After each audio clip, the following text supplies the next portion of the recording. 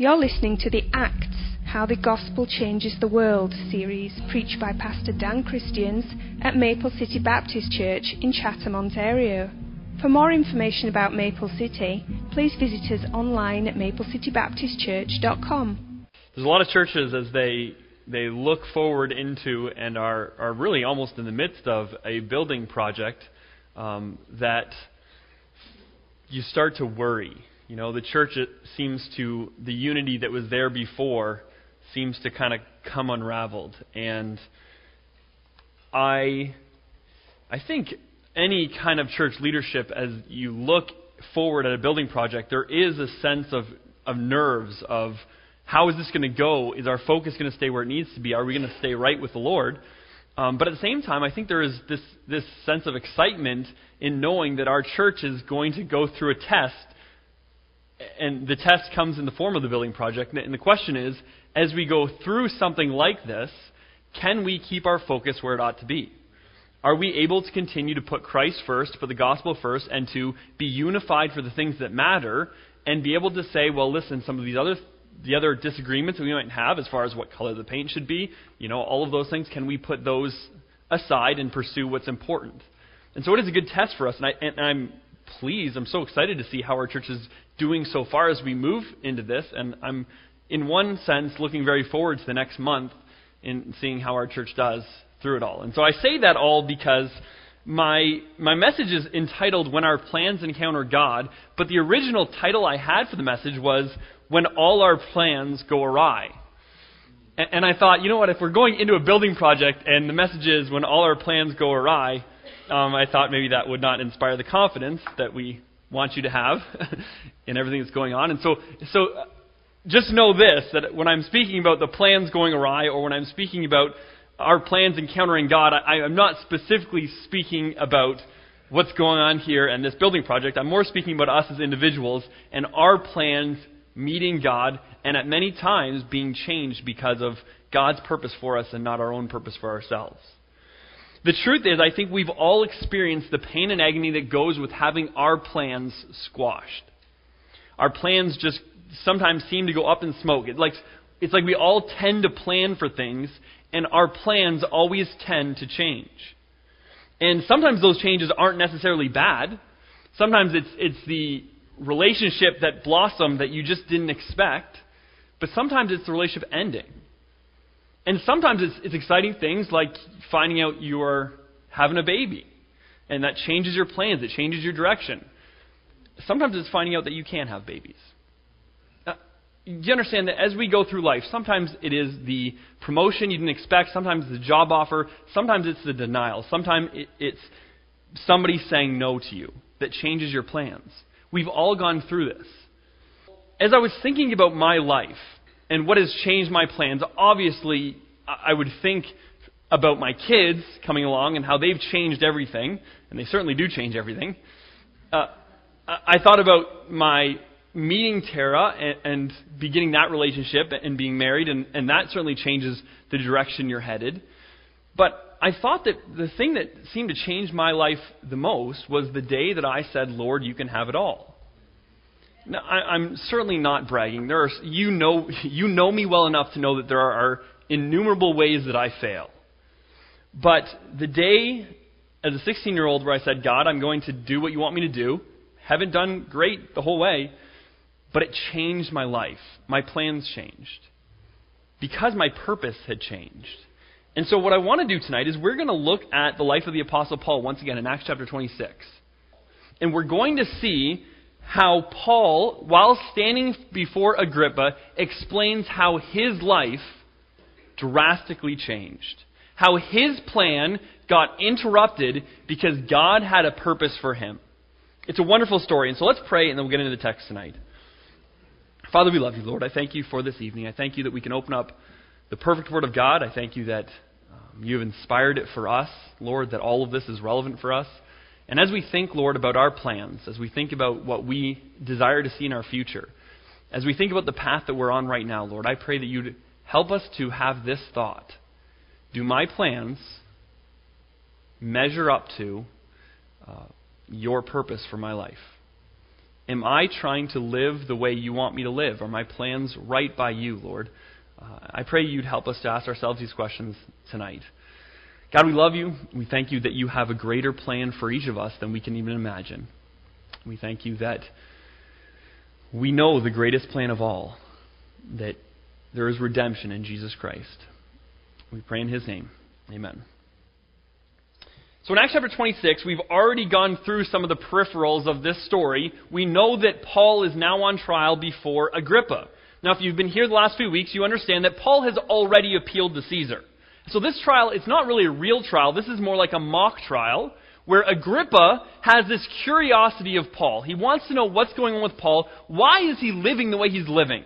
I mean, certainly he's heard of Paul's past. He's certainly heard that at some point he was this incredible Jew. So why is he now going around telling everybody that Jesus is alive? What's up with this guy? Agrippa's curious. And then the other reason for this trial is that you have Festus, who now is sending Paul to Rome. The problem is, he doesn't have any charges to send with Paul. And not only will he look foolish when Paul shows up in Rome without any charges to his name, but he will also be breaking the law. Because you cannot have a prisoner and keep a prisoner unless there is an accusation against him, unless there's charges that are standing against him. And so far, all the charges have been tossed out. They don't make any sense. Festus has agreed. Everybody that has seen Paul so far has agreed that he is not guilty. And so there's no reason for him now to be in chains. And yet he sits here in prison, and now he's brought before Agrippa to satisfy this curiosity and to try and answer this question of Festus. Why should Paul be going to Rome under trial? And so last week, we looked at verses 1 to 8 of chapter 26, and we saw very clearly that Paul is now living his life for a different purpose. The reason that Paul gives for everything that he has done is that Jesus is alive. He believed that the Messiah, the hope of the Messiah, that he would come, not only that he would come, but that he has come, and that he's risen from the dead. And very quickly in those verses, we see why Paul lives. And remember last week, we talked about this fact that every single one of us, we're not so different than Paul.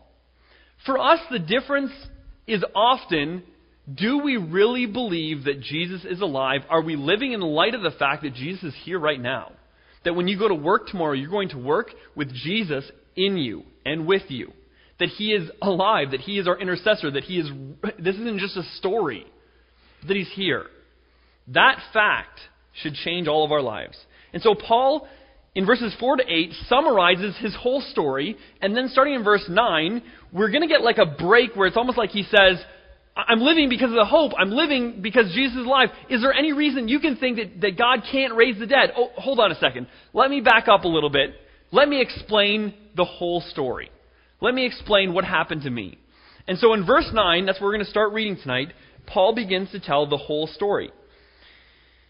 So now he's standing here in this courtroom, surrounded by all of these powerful, important men and women who are looking down on him as he stands there as just a normal guy in prison garments, giving an answer for himself. And he says, I verily thought with myself that I ought to do many things contrary to the name of Jesus of Nazareth. Paul says, this is what I thought. This was my plan. This is what I was doing with my life. I was doing many things contrary to the name of Jesus of Nazareth. I was his enemy, avowed enemy, and I was doing everything I could to mess with him and to mess with his people. Verse 10. Which thing I also did in Jerusalem. So he starts in Jerusalem. That's where he's from. Makes sense.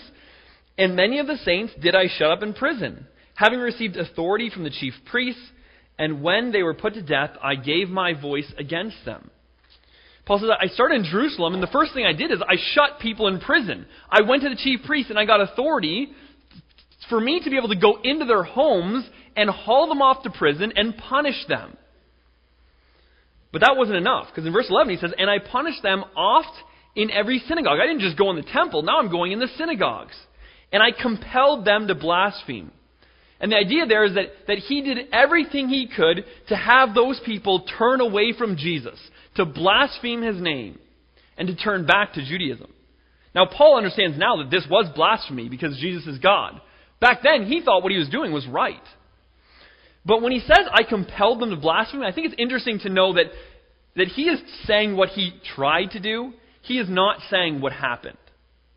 Okay? There is nothing in the text that would lead us to believe that people did blaspheme. He was just doing his best to make them blaspheme.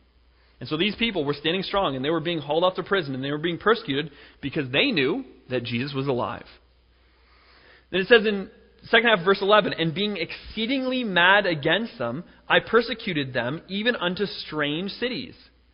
Whereupon, as I went to Damascus with authority and commission of the chief priests, at midday, O king, I saw in the way a light from heaven above the brightness of the sun shining round about me and them which journeyed with me. And so he finishes in verse 11 there, and he just says, this is how angry I became. When he says exceedingly mad, the word exceedingly means super abundantly.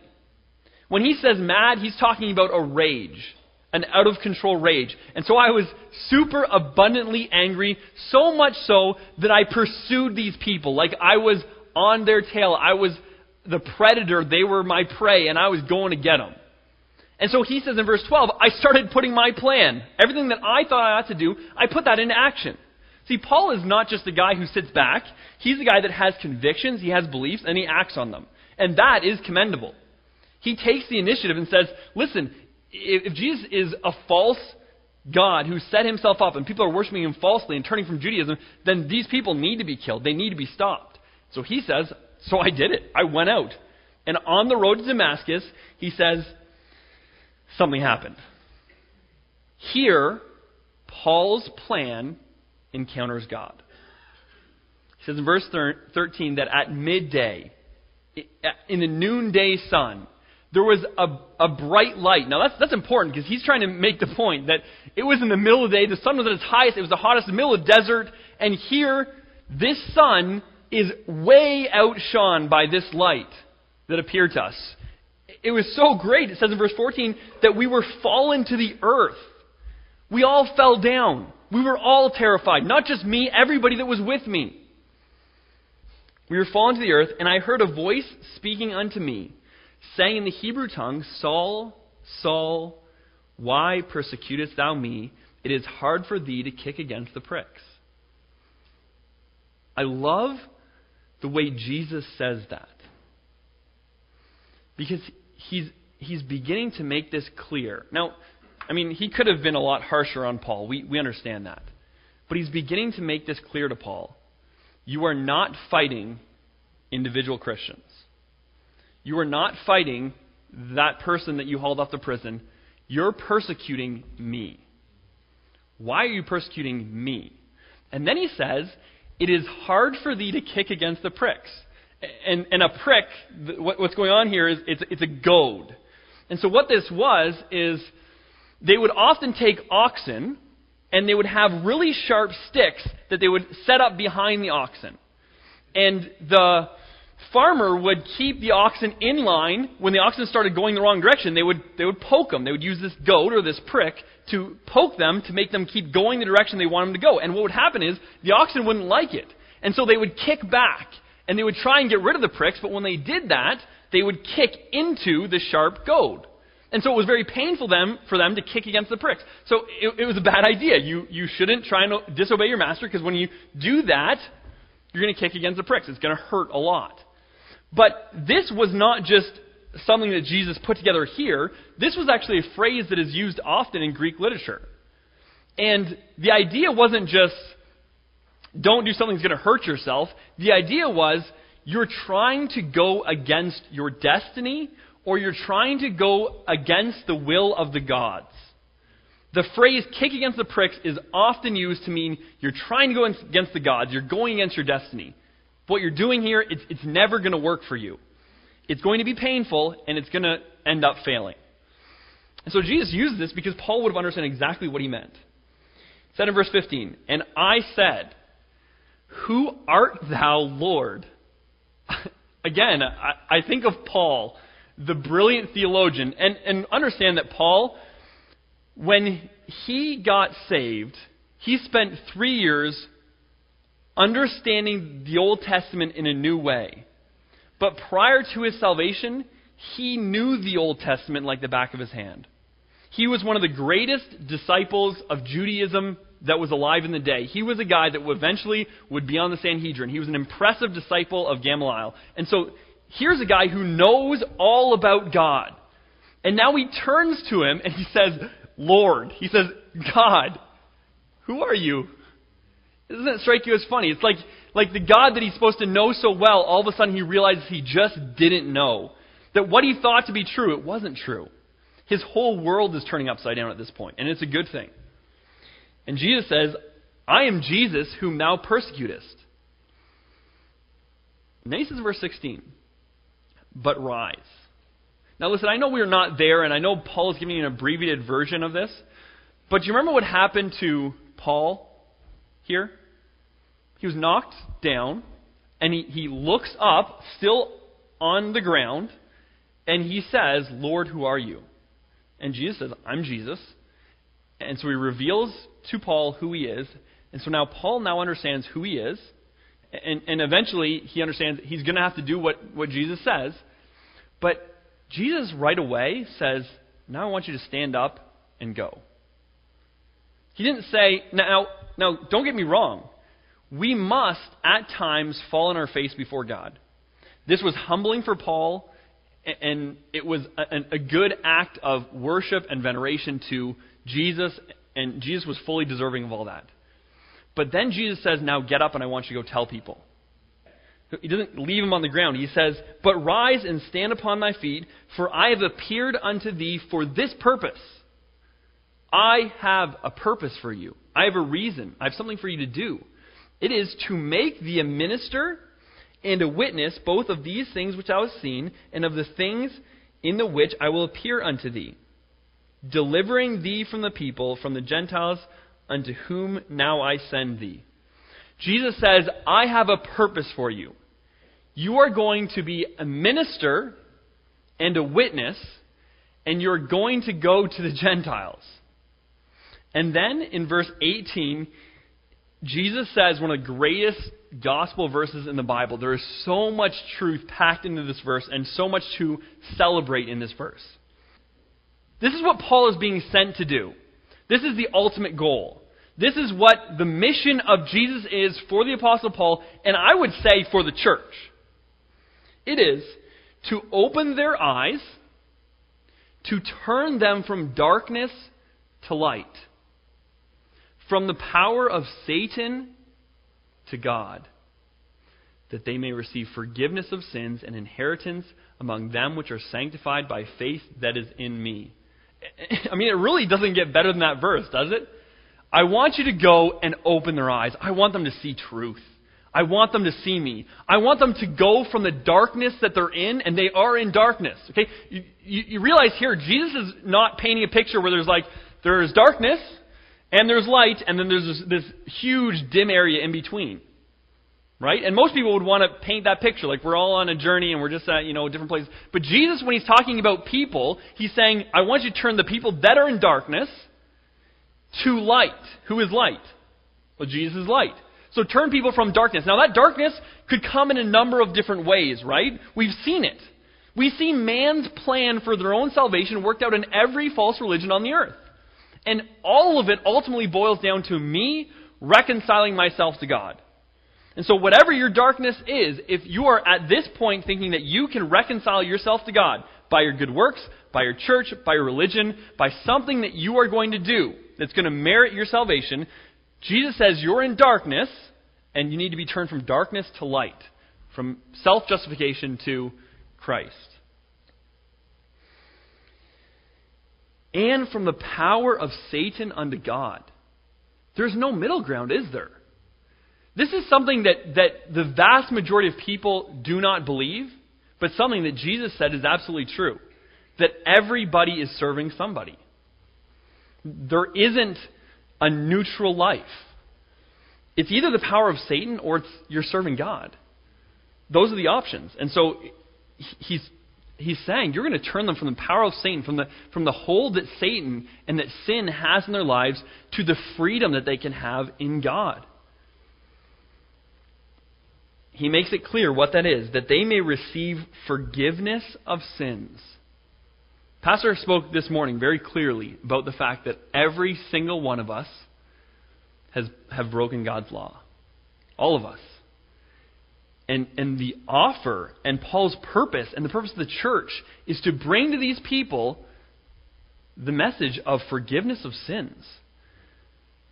That all of those things that you've done can be forgiven. It doesn't matter who you are.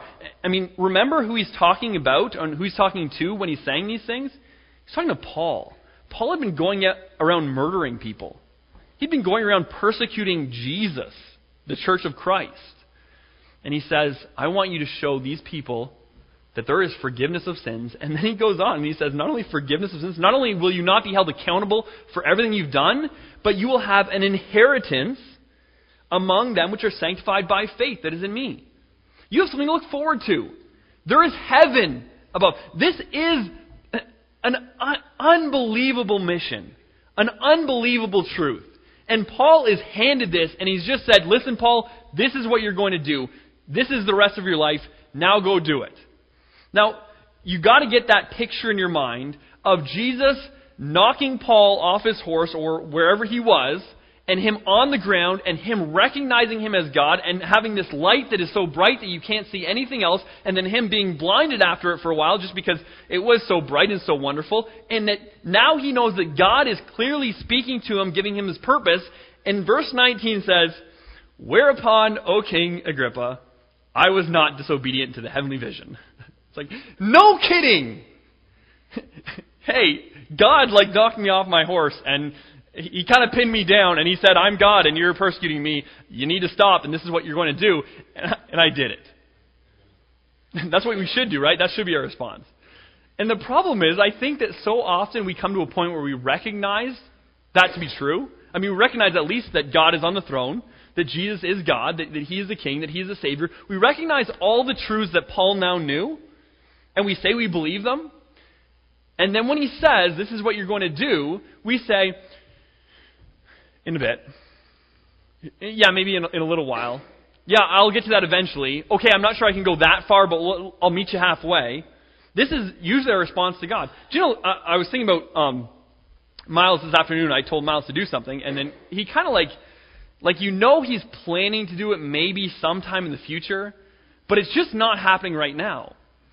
When I tell Miles to do something, and he doesn't do it, even if he's planning to do it maybe sometime in the future, when I say, Miles, come here, and he doesn't come here, what is he doing? He's being disobedient, right? It's not a matter of, well, Jesus says he wants you to do something, but take your time. No biggie. I mean, no, I recognize that it takes people time before they really understand the gospel. It takes some people time before they know. I mean, God doesn't just throw everything at you all at once. But what I'm saying is, there are many times that we know what we ought to do. We know what he's told us to do. We know that he's alive. We know that he's king. And we say, sure, later. I'll get to it someday. Paul responded well. Agrippa, I couldn't be disobedient to a king like that. That's it. And I've lived my life from that point on in obedience to my king. And so, very quickly, let's look at 3 applications to our text tonight. The first application is this. We must understand God's purpose. We must understand God's purpose. Because back at the beginning, the problem was Paul had his own plan, his own purpose, he had his own life, and he was not really concerned with what God really wanted from him. Later on, Jesus appears to him and says, Paul, I have a purpose for you. I have something that I want you to do. And so we must understand God's purpose.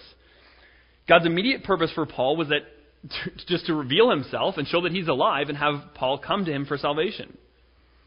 But when Paul recognizes his lordship, and we're getting a very short version, but let's extend this to the time that he met Ananias and he understood all that he was supposed to do. And Paul was now saved and recognized Jesus as Lord. When that happens, and when he understands who Christ is, then he has a command for Paul and what he expects Paul to be. And you remember he gave 2 things that he wanted him to be back in verse 16? He said, I want you to be a minister and a witness. Now, we know the Apostle Paul, we know his life, we know ultimately he's going to be the greatest missionary of all time, he's going to be a wonderful apostle, he's going to write a third of the New Testament, he's going to do incredible things, right? So we know that about Paul, but Jesus doesn't say you're going to be an apostle and a New Testament writer, and you're going to have all these special jobs. He gives them the two jobs that all of us are called to do, to be a minister and to be a witness. I think that Paul's making that point for a reason. Because we're all in that boat when we come to Christ. Be a minister and witness. And I like how in this passage, the word that Jesus uses for minister is different than the word he often uses, or the word that is often used for servant or slave in the Bible. The word here is hyperetes, and it literally means it's the word for under rower. And almost every time in the Bible that this is used, it's only used by Jesus. When it's talking about believers, it's used by Jesus speaking about believers. And an under rower was somebody who was working with the captain, trying to accomplish the same purpose, but was subordinate to him. Right? And so Jesus uses this, and he's giving him this idea. Now, Paul could have used, or Jesus could have used the term doulos, which would have meant slave. It was just referring to who you are. You have no rights. You are a slave. He could have used that term. He could have used the term diakonos, which refers more to what he's going to be doing. You're going to be serving me.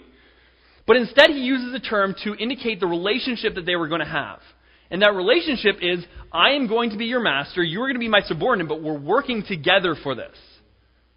And that's how Jesus is viewing this relationship. You are called to be an under rower for Christ, to work below him, to fulfill his purpose for your life and his plan for your life, but you're called to do it with him. And with his power, not apart from him.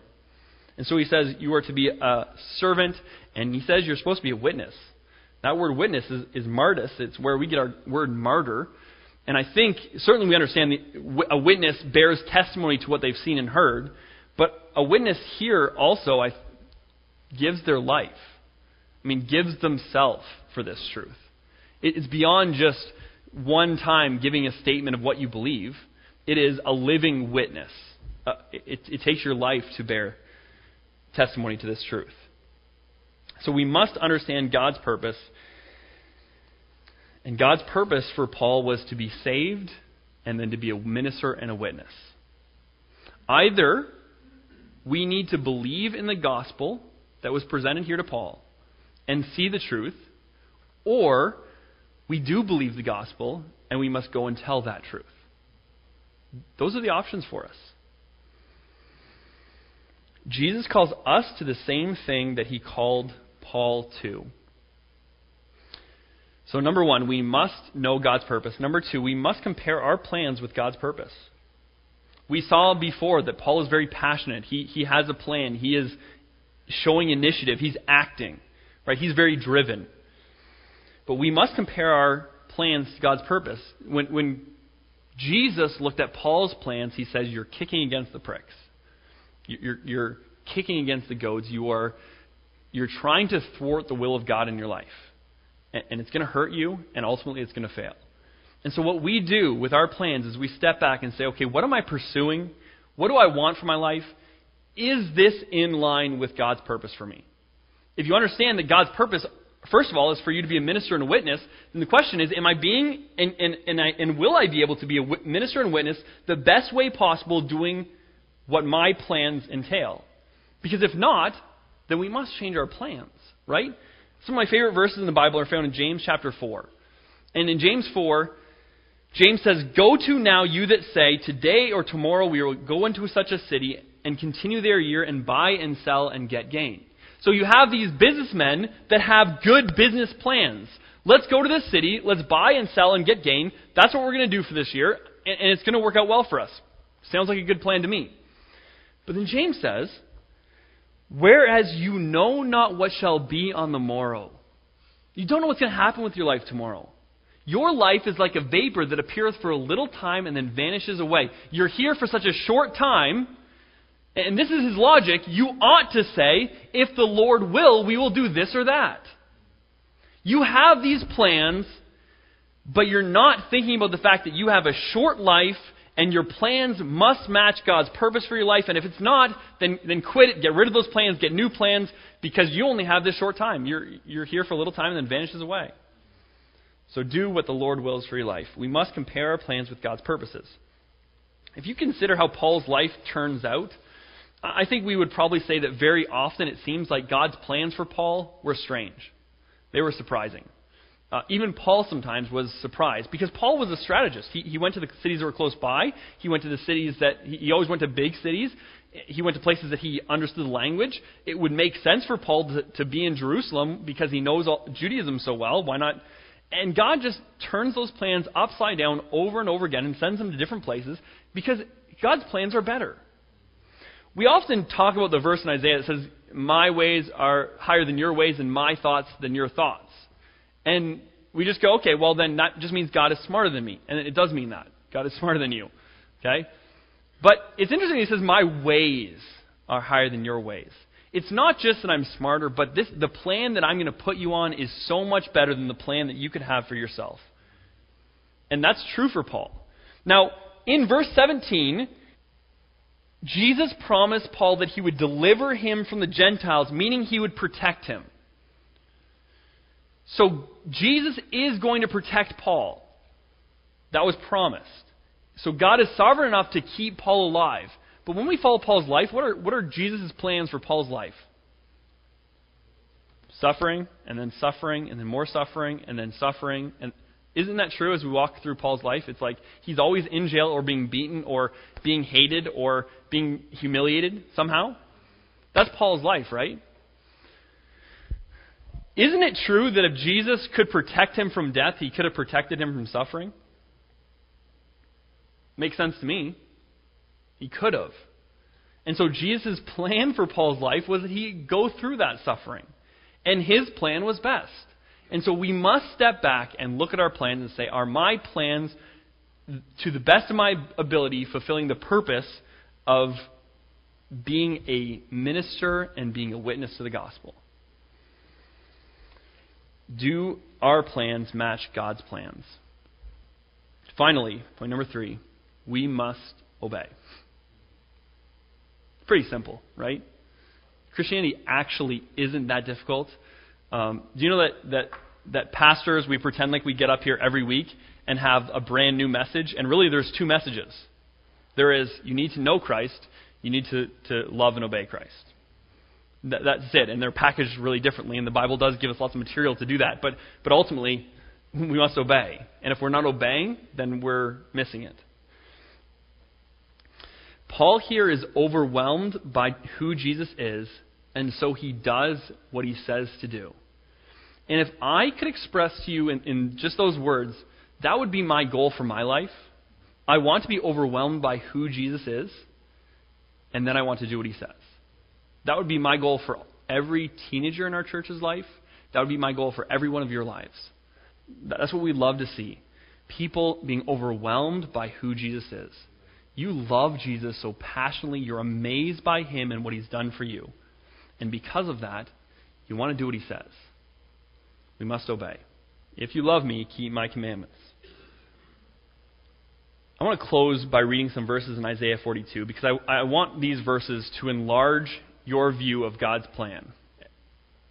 Isaiah chapter 42 says this: "Behold my servant whom I uphold." Isaiah 42 is a messianic prophecy. It's speaking about the Messiah that would come. It's speaking about Christ.